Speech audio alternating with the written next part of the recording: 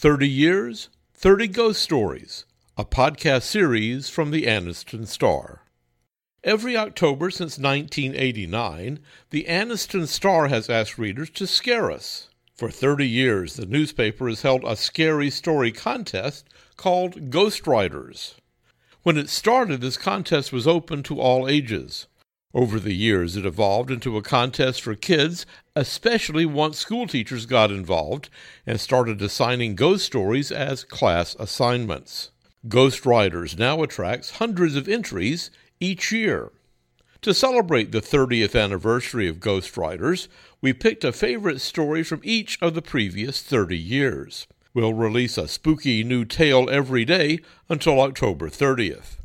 Today's story is from 1989. It's The Ghost Writer by Regina Grimes Jennings of Wellington. The Ghost Writer. It was late October. The leaves had turned brown and fallen from the trees. When I drove into town, I passed a few stores before I saw the candlemaker's shop. I went in. Behind the counter was an old woman who greeted me with a nod. "Hello, I'm Adam Foster," I said. "Are you Mabel Sims?" "We spoke on the phone about the house you have for rent." "Yes," she said, "but like I told you on the phone, no one has lived there for years. My late husband's nephew, Jake, was the last to live there. But when he committed suicide, my husband took it pretty hard and shut the place up. It's been that way ever since."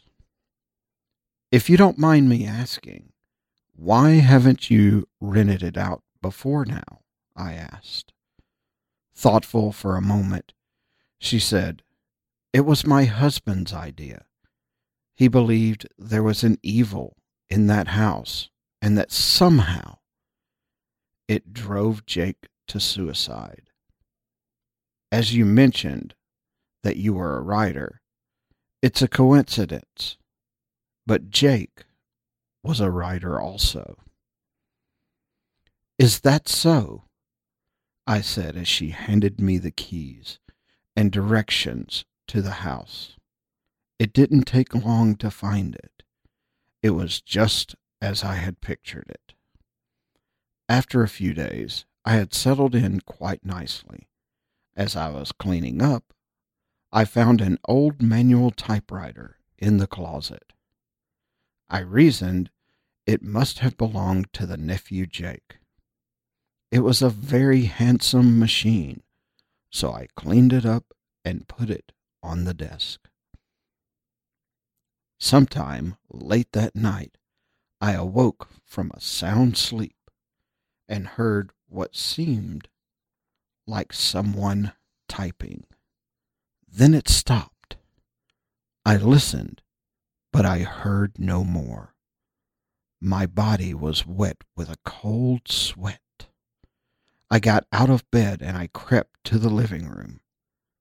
Although the fire in the fireplace had died down, there was still enough light to see that the room was empty. I walked over to the typewriter. It was just as I had left it. It seemed to glow as the firelight reflected off of it. Then I noticed there, next to it, were typed pages. As I read them, I couldn't believe it. Someone must be playing a joke, I thought.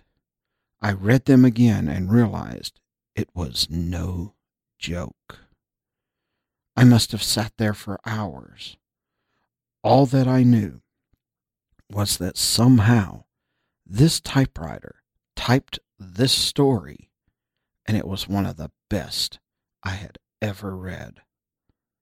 Before I had time to think about it, I signed my name to it and sent it to my agent.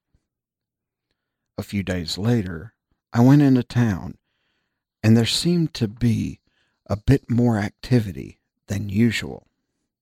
I went to the post office for my mail and the local paper. I overheard a part of someone's conversation about the local butcher being found murdered. There was something awfully familiar sounding about it. After I read about it in the paper, I knew just what it was. The murder of the butcher was almost identical to the details of the story that I had just sent in to my agent.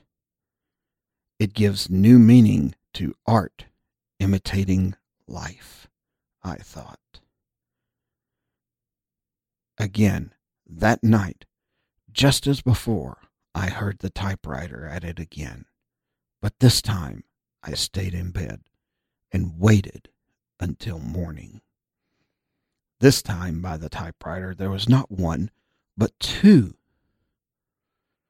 And if it was possible, they were even better than the last one.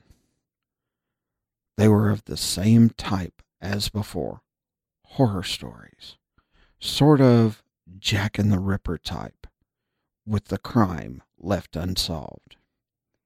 The work was so much better than anything that I had written that I, again, signed my name to them and sent them to my agent. A week passed by when I got the news that all three of the stories that I sent in were to be published. I suppose I would have felt better about it if I had been the one to write it, but the money was good, and I can't really complain. As I sat at the table drinking my coffee, a knock at the door. I was surprised. Not many people knew I was staying here. I went to the door and I found Miss Sims, the landlady. "Miss Sims," I exclaimed, "how nice of you to drop by." She came in, but didn't sit down. "I can't stay long," she said. "I've got to get back to the shop. I just came by to warn you to lock your doors. There's a murderer on the loose. They found 2 more bodies this morning. The police haven't got many clues yet. All I know is that the bodies were horribly mutilated, and they were found miles apart." As she began to relay details to me, I felt faint. It was like before. The stories were the same as the murders. "Are you all right?" asked Miss Sims. "You look pale all of a sudden." "I'm okay," I assured her as I rushed her out the door.